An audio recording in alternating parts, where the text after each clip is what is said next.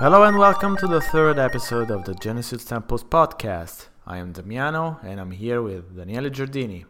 Hello. He's the writer of Still There and he's a great graphic designer. Hello Daniele, how are you? I'm well, how are you? Pretty good, thanks. So it is traditional on the podcast to let the guest explain how did they get into gaming development and how did their passion for gaming begin. So Daniele, want to tell us your story? Okay, I always liked games and I started let me go back in time. I started with comics writing and drawing when I was a kid, and then I slowly, when I started working, I worked as a graphic artist. Then I got into coding. I got a passion for coding. All the time I was playing like a motherfucker. I didn't ask you if I could swear. I can swear, right? Yes, you can swear. Yeah, motherfucker. And then obviously the logical passage was to move from to mix comics, coding, etc., into video games. And at a certain point, I changed my life. I went to live in Serbia and got into games, which was 10 years ago. The passion just clicked immediately, and I started loving it, and that's what I've done more or less in the last 10 years. I was lucky enough to be able to find both clients as a freelance and to make games by myself. I code. I make also tools for video games, and I write them, and I draw them, and I design them, and I also have a great passion for UI, which everybody hates. So I also do UI. So you're a real one-man band, let's say. I usually work with people, but yes, I have to admit that I'm a hermit, so I love to be able to do stuff just by myself, which I did in the past, and either by myself or with Jelena, my partner, which she's a comic artist. And so we also have this way of working. We tried making a game together once. It didn't go because then we got derailed by other things, but it's another interesting road that we want to take. How is it working as an indie developer in Italy, actually? I have no idea. I work from my house. I could be everywhere. No, it's like actually, as I said, I'm kind of a hermit, and you know that. And and I moved between Rome and Niš in Serbia. And in the last 10 years, I've always worked from home. So I'm not exactly involved in the Italian indie scene, though I know a few great people like Ghost Shot Games, with which we made Still There, or Michele Pirovano, who is instead in Milan. Anyway, I know people, but mostly from Twitter, and it's cute. Nobody helps you. I speak sometimes with my friends from France or other countries, and they have lots of support from their country. As far as I know, we have a lot less, but I know it's nice. The weather is nice. We have the sea. We have a beautiful sky, great food. So that's working in Italy for me. Well, food is one of the most essential things for coding and writing. I think. It's one of the most essential things for everything.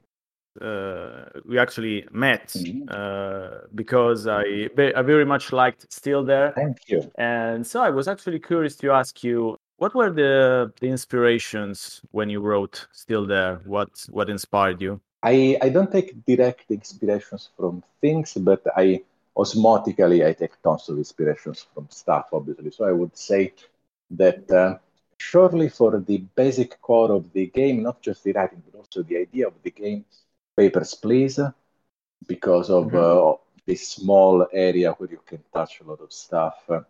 Then there's what is the English title? 2001: A Space Odyssey, right? Yes, for the dreams that are still there.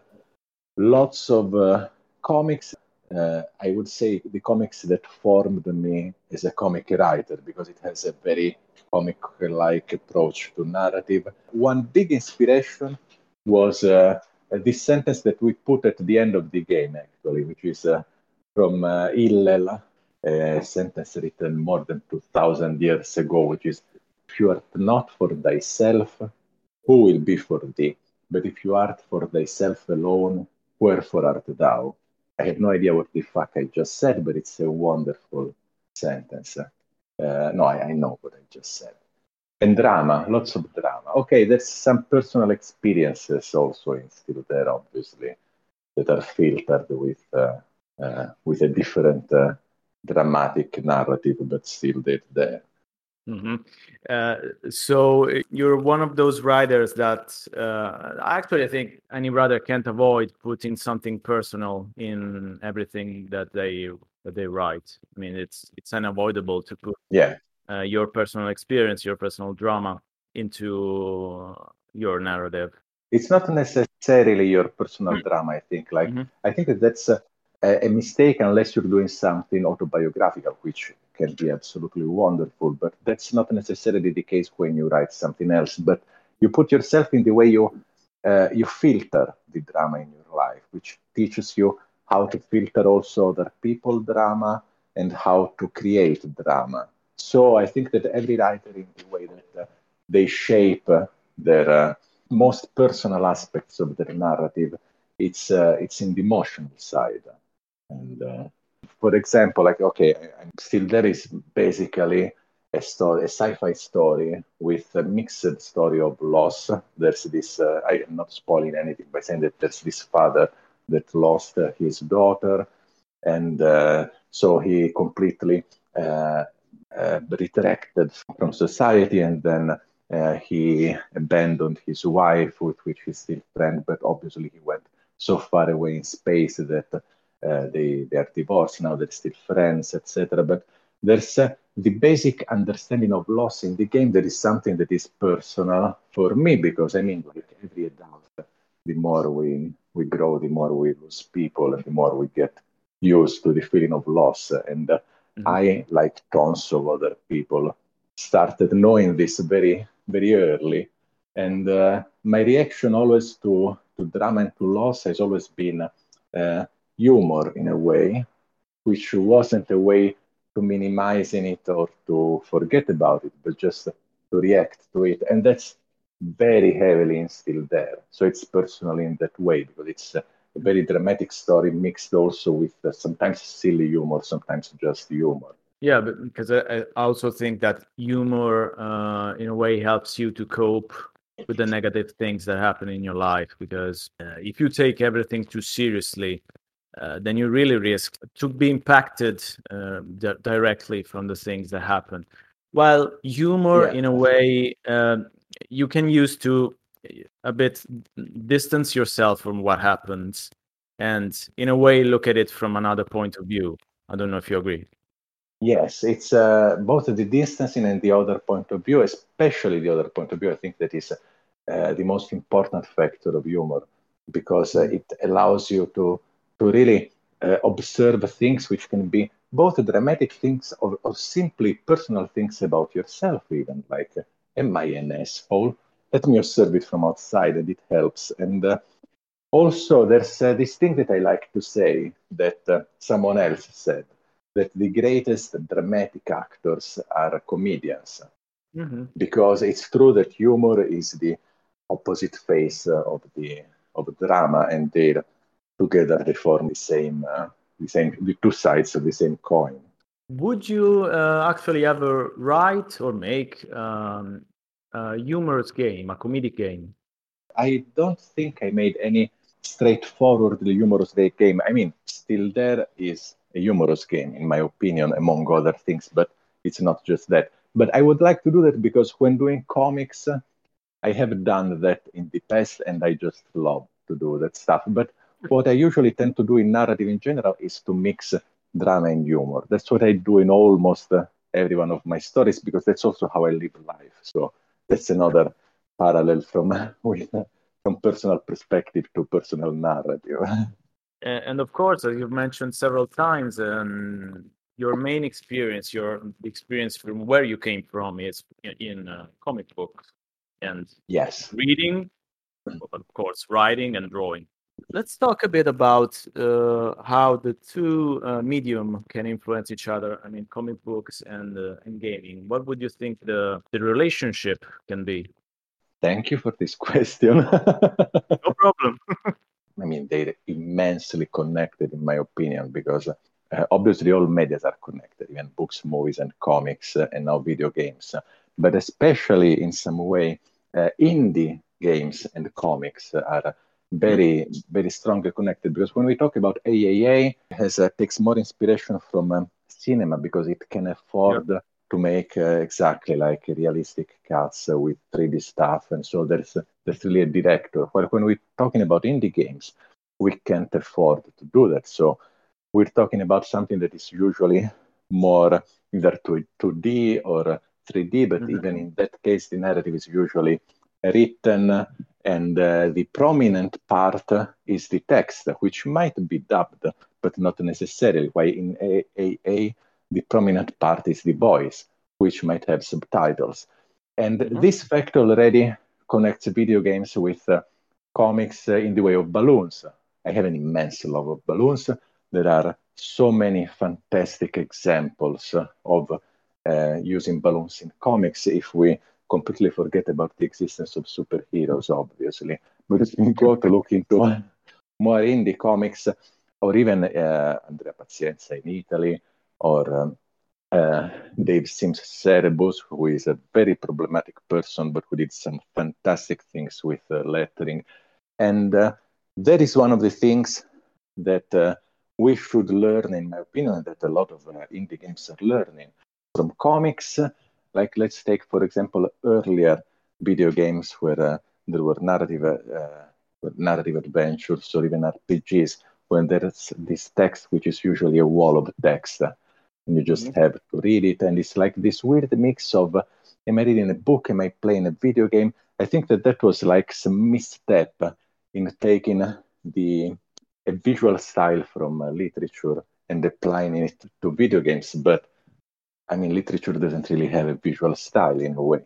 And so comics can help to make, to fill that gap better by using, by cutting dialogues into shorter sentences, making them more readable, more fun, more really part of the visual essence of the game instead of simply being contrivance that allows to just read stuff. No, I actually agree, and I was thinking while you mentioned the wall of text, I was thinking of of a game that was released recently that got really positive reviews everywhere, and I tried it. And while I like the idea, I think that it's not for me. So I'm talking about Disco Elysium, and Oh, uh, the way that you mentioned a wall of text could be made mm. more interesting by taking some influences, some inspiration from comic books. I think really could be applied in a game like Disco Elysium. Now, I'm making just an example, of course. It's not that I didn't like it. It's just that I found it to be too much. Yes, but I have to respectfully disagree with that. Because Good for I you. played this Coliseum, and I was actually at the beginning when I was seeing the screenshots, etc. I was a little worried because I don't like wall of text or blocks of text in video games because I don't know, that's a personal thing. When I'm in front of a computer, if you give me that, then I feel claustrophobic, and I just don't enjoy it. It's purely a personal point of view. But with this Coliseum instead, I ended up not feeling claustrophobic, and I loved what they do. Again, absolutely personal opinion, but yes, it was a column of text, but in a way, first of all, contrary to normal RPGs, it was constantly there, basically. Like you always had that column of text there. So it Mhm. they kind of introduced it as a fixed UI element in a way. So you knew, Mm. okay, this is my text. It's not that sometimes I'm like in full screen going through a beautiful meadow and then I meet a person and boom, the screen is cut in half and they throw me this block of text. It was different in that way. And they also played with font formats, like there's italic, there's bold. If I remember correctly, I'm almost sure there's colors. And there's a magnificent voiceover. And I don't know. So just the fact that, in short, now I'm just trying to find the reasons why I liked this Coliseum style. But I think that basically it goes all down to the fact that it wasn't a wall, it was a column, which seems silly, but it was. It gave a lot of air to it. But still, I prefer balloons. Yes, give me balloons. But maybe it's just me, but the fact that it's a column and not on the bottom, it means that also uh, you can read it without moving your eyes too much. You have to just move them down. You Mm-hmm. don't have to wipe them as if you're following a tennis match from left to right to read all that's written in there. And Mm-hmm. that is what makes it less claustrophobic. Also, this Coliseum, yes, has that always present, but the sentences are usually not long. They're cut in short pieces, not that short, but still not that long like old school RPGs. And that Mm-hmm. also helps a lot. Like, yes, maybe it's simply that instead of showing me two sentences, you show me one, and then I have to click to see the second, but that helps. That makes it a little lighter, and there's more interaction also. It's truly choices matter in that game. So it Mm-hmm. also educates you. There's also this debate in video games, especially lately, about how you should play a game, because there's a lot of players that tend to approach games in the way that they think is right, and they don't let the video game tell them how it wants to be played. Which, I Mm-hmm. mean, I understand. I'm not saying that it's bad, but this Coliseum tells you very clearly how it wants to be read, how it wants to be played, and I don't know. Also, I might be a little fan, so that's that fact too. Thinking about now going back to the gaming historian figure that I am the masochist gaming historian. Um, really good example of comic books applied to an action game. I don't know if you played it. Comic Zone. It was on the Sega Mega Drive back in 1994, I think. Oh no, shame on me. The first console that I ever owned was a PlayStation 3. Yes, now you're gonna kick me out of the podcast, I know. No, not at all. No, so you were a PC gamer. Yes. Okay. Basically I was like in my family there was this thing like old school that you have to work, etc. So I used what I had to game, and when I started using a PC, I used the PC for gaming. I completely understand because my only gaming console until the PlayStation was the Sega Master System. So I actually only played Comic Zone, way, Oh, way late. Yeah, uh, on the PC with an emulator. So oh, okay. I remember a game that was taken from Blueberry, but that doesn't count because it's a comic. Mhm. It's a game based on a comic, so obviously it was comic-ish. Comic Zone was interesting in that you're a comic book artist and you get trapped into your own comic. It's an old idea. It's nothing special, but Mm. but they took the idea of you moving into the comic book, and it's actually quite clever. I mean, the character moves between panels, so you have to break Oh, the panels to get to another room. And of course, you have dialogues between the main character and the enemies via balloons, of course. So there's a lot of mm. balloons. So if you like balloons, you have to check it out. Yes. Actually, something that I was thinking Mm. about when you mentioned voice actors, probably while you were developing still there, you thought about having voice actors or dubbing, and I don't know, probably. No, absolutely not. So it was a design decision. No, we just had from the beginning. We just knew that we would never have money to have voice Yeah. actors. Ah, okay. Yeah, and actually, then later we had a voice actor for the trailer, but Mhm. that already was a little dramatic because the voice actor, she was very good, but when you think a whole game without voice actors, then you create the voices in your mind without ever thinking of transposing them in real life. And so finding the right Mhm. voice, which in the trailer it's the wife of the main protagonist, was a little complicated. And I have to admit that I don't think at least from with the indies and also AAA that I know, the writer also manages the voice direction, obviously, because they know how a character should act. And I don't know, like I would like one day to do voice direction. Uh, Also because in my past I made like I wrote and acted in theater. So in a stupidly blind way, I think that I could do that. On another, but if I abstract from myself, I think that probably I would suck. But I would like to try it. You said something interesting that the writer in indie gaming and in AAA usually follows also the voice recording. I mean, he does the voice. I'm not sure about AAA. Obviously, they are involved, but I'm not sure if they're actually the voice directors, the direct voice. Okay, please. No, I was thinking that it wasn't always like this, and that was actually something that surprised me. Because I spoke, as you know, I spoke with a lot of Italian developers from the 80s and 90s, and even more recently. But very few actually followed the voice direction, even in Italian. I mean, in English, okay, it was done by another publisher, okay. Yes. You make a game in Italian. I mean, you write in your first language in Italian, and you don't actually do anything regarding the voice direction. You don't even choose the actors or ask for voice samples.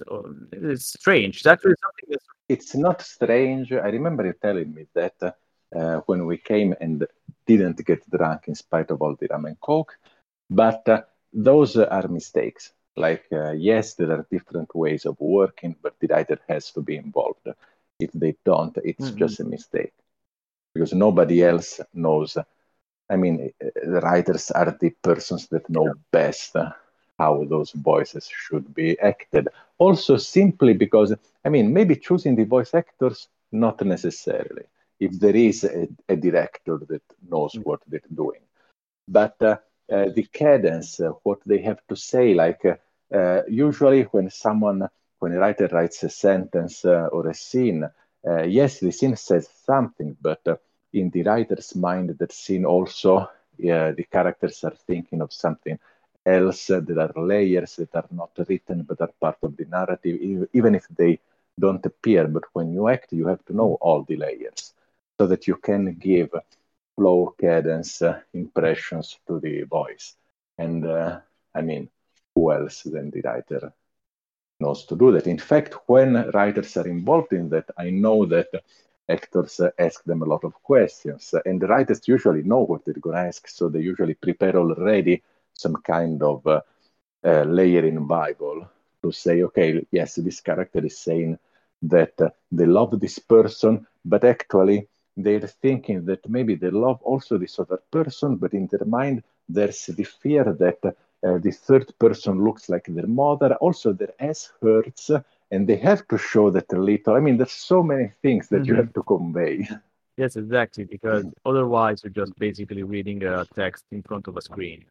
Yes, not necessarily because the actor brings themselves into the acting, which is a thing that should be left. I mean, you shouldn't control the actor completely because if you're working with someone, everybody, at least in my opinion, everybody has a right and has a duty, and also will just make everything better if they bring themselves and they add themselves to the game, movie, etc. So, I mean, no actor would just read unless they're really bad actors. Because if you're a voice actor and you do you dub movies, you do. I mean, this is something that's really Italian, actually. Maybe European a bit, but it's really Italian, as we know. So we have a lot of voice actors for movies in Italy, and I was speaking with some of them. They told me that not all actors are actually capable of doing voice acting for a video game because it's a different experience. Because in movies, you're doing the lip syncing, Yeah. right? You're looking at the actor, you're watching their faces, and more or less what tone you're bringing, what inflection, what layers, as you said, you're bringing to the scene. In voice acting for video games, it's really different because you don't even have a video that you're looking at. So at most they have some images of the characters they're dubbing, and so basically you're left with a blank screen. So the only thing you have to go on is the things that the voice director is telling you. Yeah. Even a very good actor, even Yes. an experienced voice actor, can actually sound pretty bad doing dubbing for video games. And it actually happened because there's the LucasArts Indiana Jones and the Infernal Machine game. That was, the Tomb Raider clone starring Indiana Jones. And in Italy, they got LucasArts actually themselves wanted the voice actor for Indiana Jones, the cinematic voice actor, that was also quite expensive to get, and he sounds pretty bad. Yeah. Despite him being, a very experienced voice actor, he sounds like a voice actor reading in front of reading a sheet of paper in front of a microphone. So it's a different experience. But I think that is a different experience for many reasons. And one of them is that, especially at the time, like video games, they're a relatively new media, very new media. And they're living what comics lived years, decades ago. Like, at the beginning, comics were considered just for kids. And then we needed to reach the 80s, even if cool stuff were done in the 70s and in the 60s too, to show that they could be a mature media and that they weren't necessarily just for kids, like every media. And but it took a lot of time. And at the beginning of video games, I mean, everybody thought that they were just for kids, even if the advertising showed adults playing Pong. And I think that that's also what might have influenced, let's say, serious voice actor with Indiana Jones, because you call someone and say, oh, you have to dub a video game. And they say, oh, a video game. Like, okay, I will just do it quickly because who cares about video games? And so maybe this is not to speak badly of the actor, but just to speak of the culture surrounding the media. And which also we still have this problem now, and so it was much bigger before. So maybe this was the part. In other games, I would say that if the voice acting is bad, usually I would say it's not the fault of the actor, but it's the fault of the voice director, and this for two reasons. First of all, because in my opinion, the boss is always the guilty one.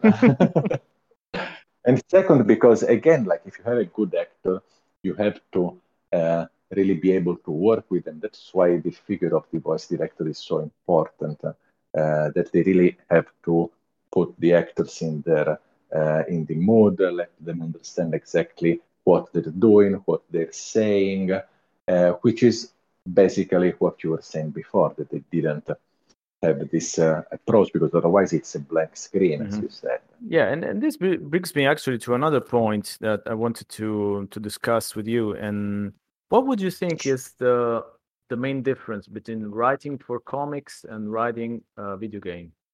Absolutely, choices. So at least when I write video games, I write stories with choices. So that's the thing.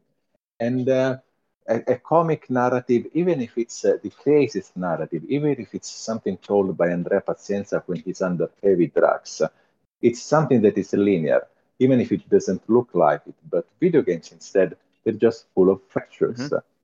I like this term so much. And and it's complicated to be able to tell a story without knowing its rhythm, because again, like choices how you derail a narrative and to sometimes make it longer, talk about other things, and then you have to regroup it and think it what you want it, and you have to also consider what they chose before. So it's not really the you had in mind at the beginning, but it has changed.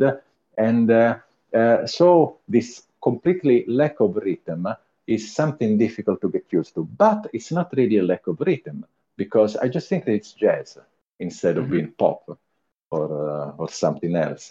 You have to get used to this kind of chaos and to be able to control it. That's why also one thing that at least I do, and I suggest to do when you write. It's kind of the same way that I write comics. Like start writing and let the story go with the characters doing what they want, etc., so that the characters are actually drive me, and let's make them look more natural. And I try to do that with video games too. But instead of just having the characters drive you, you kind of have to learn to have the players drive you too. So there's more people involved. It's kind of an orgy, but less sexy. And that is the main difference, absolutely. The other difference is probably, again, talking about indie games, you can't direct the visual narrative as you would with a comic, because panels are not necessarily inspired by cinematography, because again, there are great comic artists that did things that are absolutely not doable in movies, but every panel is has its own identity. Again, I'm not talking about superheroes, but about other comics. But instead, in games, when you have a dialogue, usually in indie games, you cannot change the scene too much. You have to rely really strongly on the text more than on the visuals, so, which brings you back to a parallel also. That's this interesting thing about video games, that it's a really big mix of comics and literature, because you have to be able to create this kind of jazz rhythm with just the words. And okay, yes, the representation of the words too, which is comic wise, but it's a fucking mess, but it's beautiful. Yeah, writing is a beautiful mess. That is absolutely Yes. correct. So what would you say that writing a video game, the player is like another character in the story, or is the central one? That is a very interesting question. I would say that the player is the devil. No, but the devil in a good way. Like I have nothing against the devil. It's, you know what? Maybe it's not really a character as much as lore, because you have to consider the history, the story of all the possible players that are going to play your game. Obviously, not too much, because you're doing also something personal usually, but you have to know that all kinds of players might be playing it, and maybe you just want to say fuck you to some kind of players, or I love you to another, or maybe you just want to say I love you to every kind of player. That is something that you consider, but I don't know, is it really lore, or am I just saying it because it sounds cool? No, no, okay, it's a ghost. I like the idea of ghost better. I like this even more. It's not a ghost, it's not lore. The player is you, basically. Because, when we write, we find emotions in what you write, in what we write. And we also try to look, at least most writers, we try also to look from the outside to what we're writing. And this is not just because we're writing for players. Even when you write in comics or when you're writing for books, you have this kind of abstraction to watch it, to see what you wrote, and to see, okay, I find this, I don't know, emotional, profound, deep, funny, but is it really? And when you abstract like that, you in a way become someone else. And if you're able to do that, you're becoming basically the reader or the player. And the more you realize the different emotions that what you write might provoke, like to someone, it might create, yes, someone might laugh at that, someone else might be hurt. The more you manage to realize what the player will feel. And so basically you need a lot of fucking empathy. You use that empathy not just to interpret the characters, but also to interpret the player. Actually, since you mentioned feedback, do you actually test the games you play yourself, or you prefer other people to do it? I usually try to write the full game myself and then have other people explain it. You're talking from a narrative point of view. Also, yes. Like, at least from a narrative point of view, I love other people to play it, and I especially love if they tell me that they don't like something. Because you always need this kind of feedback whatever you're doing. When I finished Still There, for example, I also made the dialogue tools for Still There. So I was able to make a system that allowed, that basically transformed it into an interactive fiction. So it was just text, no puzzles, so that it could be, let's say, played in an hour. And I sent that to various friends to get their feedback, and that helped me a lot because I basically had fears. Like I knew what parts might be weak or not, and I wasn't sure. Also, obviously, some other parts you don't know that they're weak, and someone that tells you and is super helpful. Regardless of that, I still made enormous mistakes in Still There, but that helped a lot. And it's the same, obviously, for everything else, like gameplay, prototyping, etc. You need friends that have clear in their mind that they can destroy what you did, because that's what you need. Just the friends that just tell you, "Oh yes, it's cool, you're so good," they're not really helping. My version of that, my journalistic version of that would be, people that make comments like, "Ah, yes, good article. Yes, yes. Oh, you're very good. Yes, yes." I mean, sure. I mean, thanks, but I mean, of course, negative feedback, that's just negative. Like it sucks. That doesn't help you. Yes. Of course, that wouldn't help you either.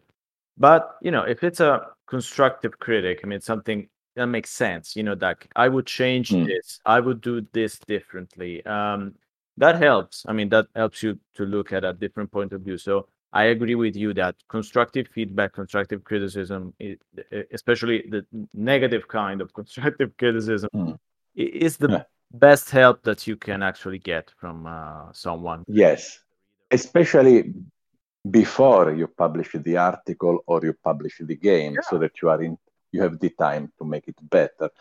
Also, okay, yes, like the people that say, "Oh, great article or great game," let's not shit on them because it's very nice that they write that. But yes, it doesn't help before. It doesn't help you grow.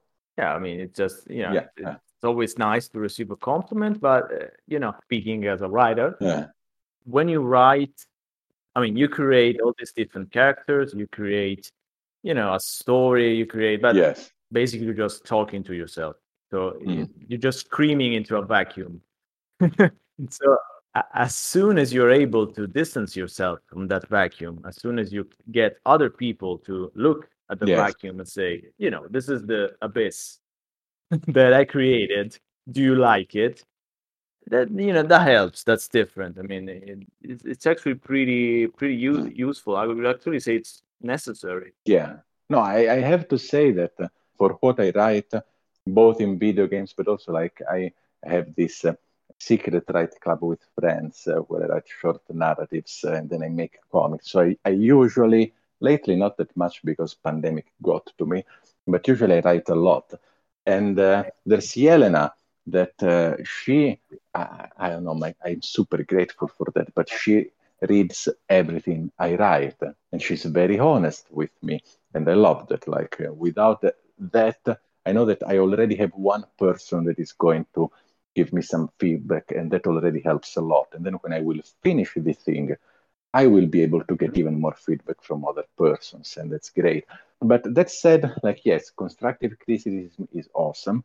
Simple comments like, "Oh, I like that," or "I love it," or "That is great." They're very nice to have, but yes, we tend to skip over them very quickly. But that's also, let's remember that, the detailed, absolutely positive feedback, which is absolutely lovely also. Like they took that time to tell you why they loved your article or your video game or your whatever. And that is great too, let's be honest.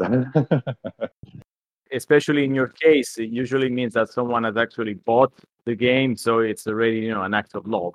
That's stretching it a little too much. That just buying a game is an act of love, but I like it. You also mentioned before accessibility. I'm sure you agree that a game should be made as accessible as possible to everyone. I mean, that's something that we can agree on. If you're saying I want players that have troubles moving their hands to play the game, that is accessibility. That is absolutely important. Yeah, of That course. also how you see stuff, etc. But having players saying, "No, I want this game to run faster," or "I want it to be a roguelike instead of being able to save," that's not accessibility anymore. That's imposing something different. Ah, yes, yes, that's another thing altogether. It is difficult to make Yeah. a story accessible to everyone because I think it's natural that one writes about things that are familiar. I mean, for example, I've written some stories, but I would never know to write a story about, I don't know, growing up in Brazil. Yeah, that would be fake, dishonest. I would have to make that up. Yes. So do you think it's important to make a story Yes. accessible to as many people as possible? I want everybody that is in that kind of narrative to be able to play the game. And so I'm worried about, for example, in Still There, we made the font size of the balloons is you can set it so you can make them bigger and enormous even, so that if someone has sight problems, they can still make the font big and bigger and read it. And also it's playable with a single hand eventually. We didn't have the fast mouse clicks, so that it's open to all kinds of players that at least not all, but as many kind of players with possible physical hindrances than anything. But that said, I'm not writing something that every player might love. I'm not doing it. I don't want to do it. I'm writing something that I love, and that I'm writing it in a way, in the way that it's represented. It must be accessible, but not in what it tells. But I also I became like when I was younger and they introduced the content warnings in Italian TV. I was a teen at the time, and I was like, oh, what is that? Like, movies should be viewable by everyone. We don't need content warnings. But actually now I changed my mind about it, and I like content warnings. Like I wrote a story that talks about loss.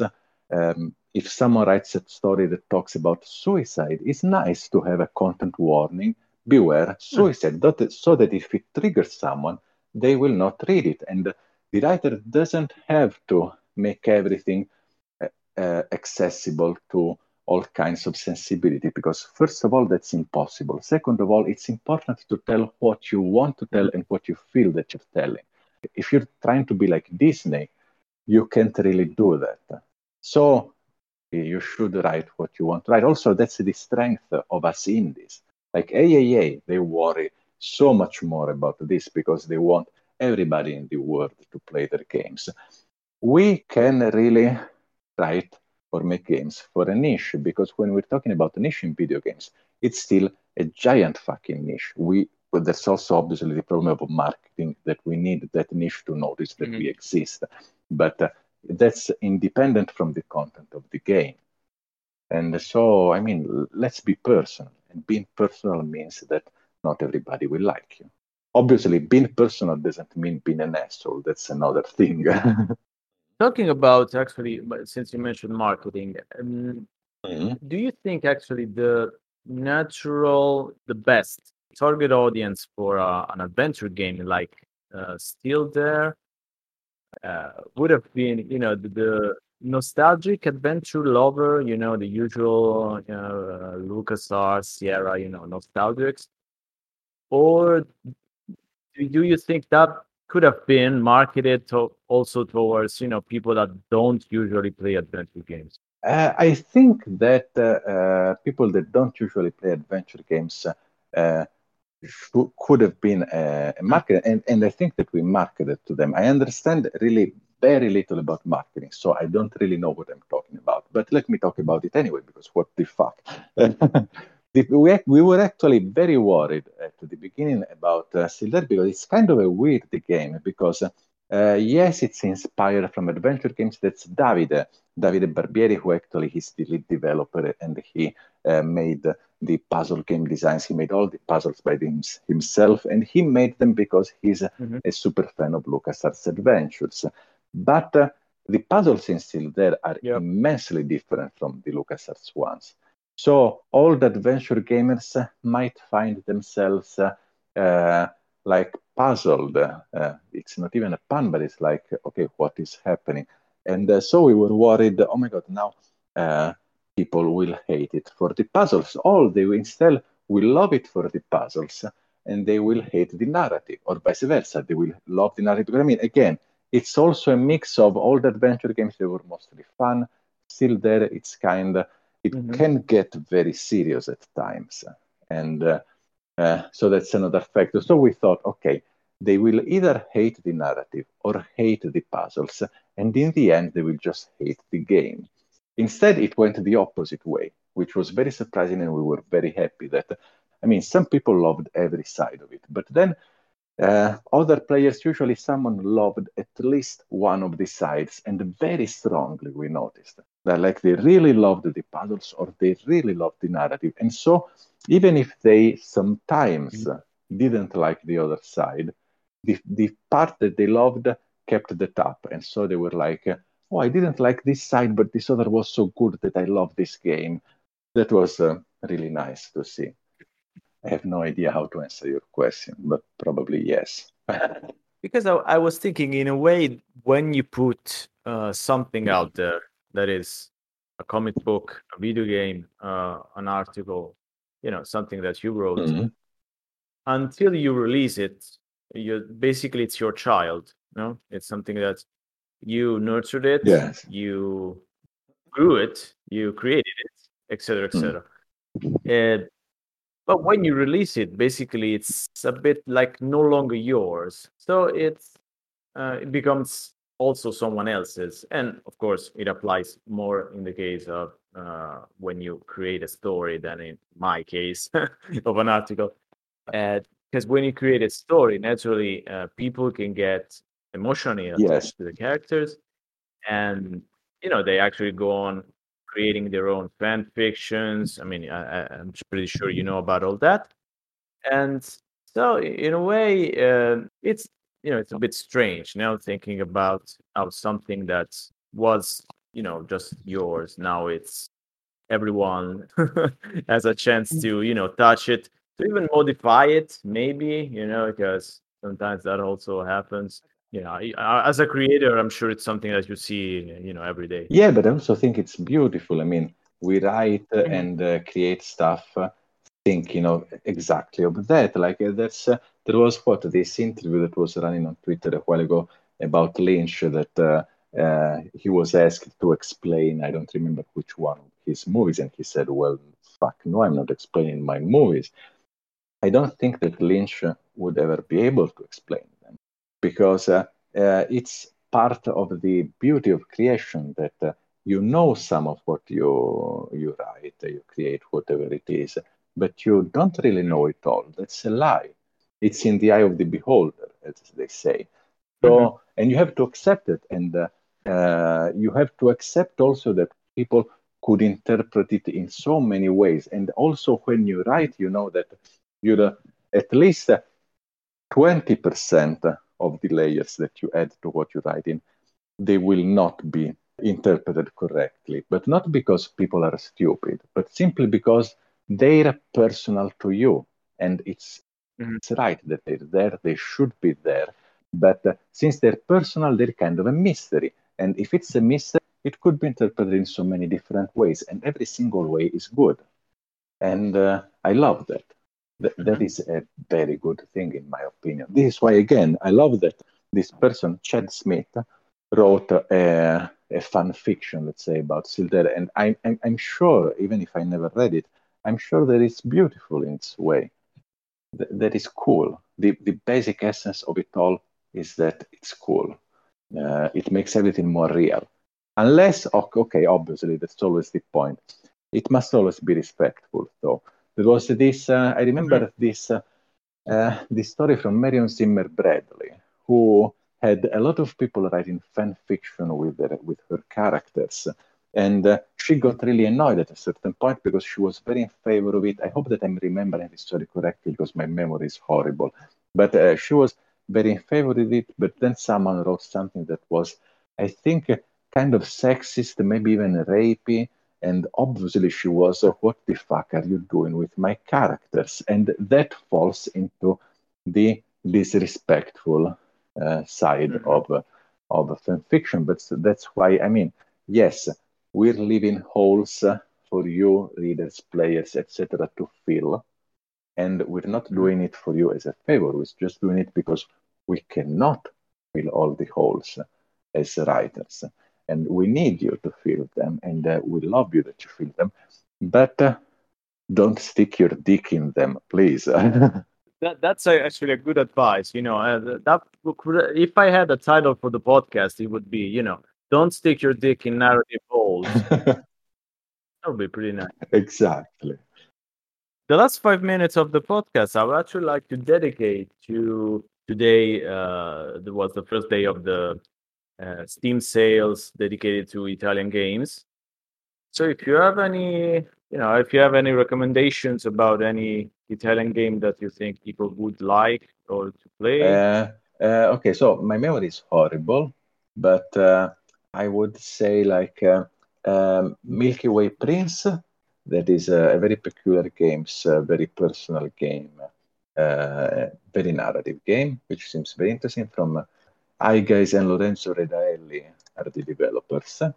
And let me think, Red Rope, which I didn't play. It's one of those games that I have to play since ages. It's from Yonder. It looks very cool, and I have trusted friends that told me that it's cool. Also, I know the developers, and they are in fact cool. If I was a decent person, I would say football drama, which actually I drew and made by Pietro Polsinelli and his Open Lab. But it's about football. Why would you play a game about football? I don't know. Don't ask me. No, but it's a peculiar take on that. It's I mean, obviously I'm going to say it's a nice game because I'm partial, but what can I say? And I'm super interested in a sketchbook about her son, but I didn't play it. And I don't know, what would you recommend? It's your turn. I actually would add the wardrobe because Oh, yeah. I've heard that it's very, very on point as a 2D point and click adventure game with the usual 90s nostalgic vibes. And it's one actually of the, I think, the few games on earth that in the Steam description actually says inspired by the great 90s classic such as Tony Tough. And for anyone that doesn't know it out there, Tony Tough is an Italian 2D point and click adventure game. And it was actually distributed in Europe, I think also in the US, but it's not very famous, I think. So the fact that the developer name dropped it in the Steam description, already has my respect. The wardrobe, yeah. Absolutely. And if you want something a bit crazy, I will also recommend the Texosist, the story of Ray Bibbia. That for anyone that lives in Rome, the Texosist is 10 times more funny. For anyone that doesn't live in Rome, it's an interesting, pretty hardcore, shoot 'em up. It's actually bullet hell kind of game that you use the keyboard. It's pretty good. Ray Bibbia sounds awesome already. So yeah. So yeah, we got some interesting games going on in No offense to all the fantastic games that I'm not remembering, but like I'm panicking right now trying to remember the games in the Italian package, and I can't. Yeah, we don't mean no offense to anyone we forgot, of course. Except a couple. Of course, if you get some money to spare, don't forget that Still There is also, it's pretty interesting. Oh, come on. I can't believe it. You should have said, don't forget that Still There is still there. I'm so sorry. Please continue.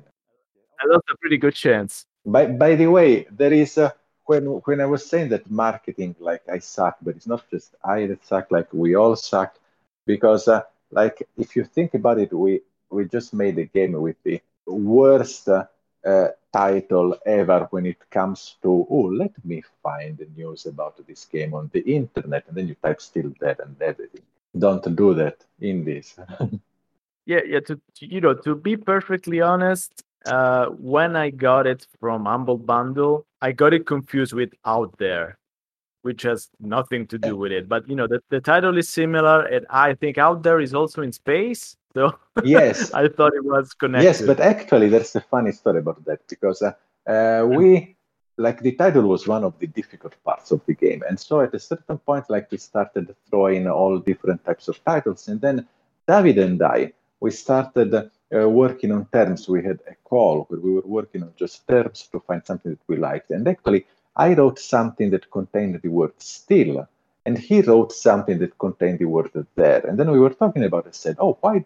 But still, there is very cool, and we loved it immediately because it's actually also it has many meanings that totally fit the game, and so that's Mhm. how we reached the idea of that title. But then after I don't know, a few hours, I think, or the next day, we realized that, oh fuck, there's a sci-fi game called Out There, and maybe the title is a little too similar. So I actually wrote Miklo, which is the developer of Out There, and told him, Mhm. is it okay if we call our game Still There? And he said, oh, fuck, yes, that's no problem at all. And because they're very different as games. And so we went with the title. And then we also, by the way, we also met him when we went to Paris. There was an exhibition where we went to find the publisher, actually. And that is where we found Iceberg Interactive. And Miklo was there too. The developers of Still There met the developer of Out There, and it was funny for a minute. They were all out there still. Yeah, I got it. You see, I got it in the end. I applaud you. You have no idea how many horrible word jokes we made about that title, by the word. I can imagine. Yeah. So I think we come to the end of our podcast, and I have to thank Daniele for our time with us. I have to thank you for your time and thank God that we finished it. No, actually, I don't want to thank God. I will just thank you. And well, I hope that we can maybe do this another time soon. And I hope to see, of course, some more of your work out there. Oh my God, you're getting so good at it. So, yes, high five.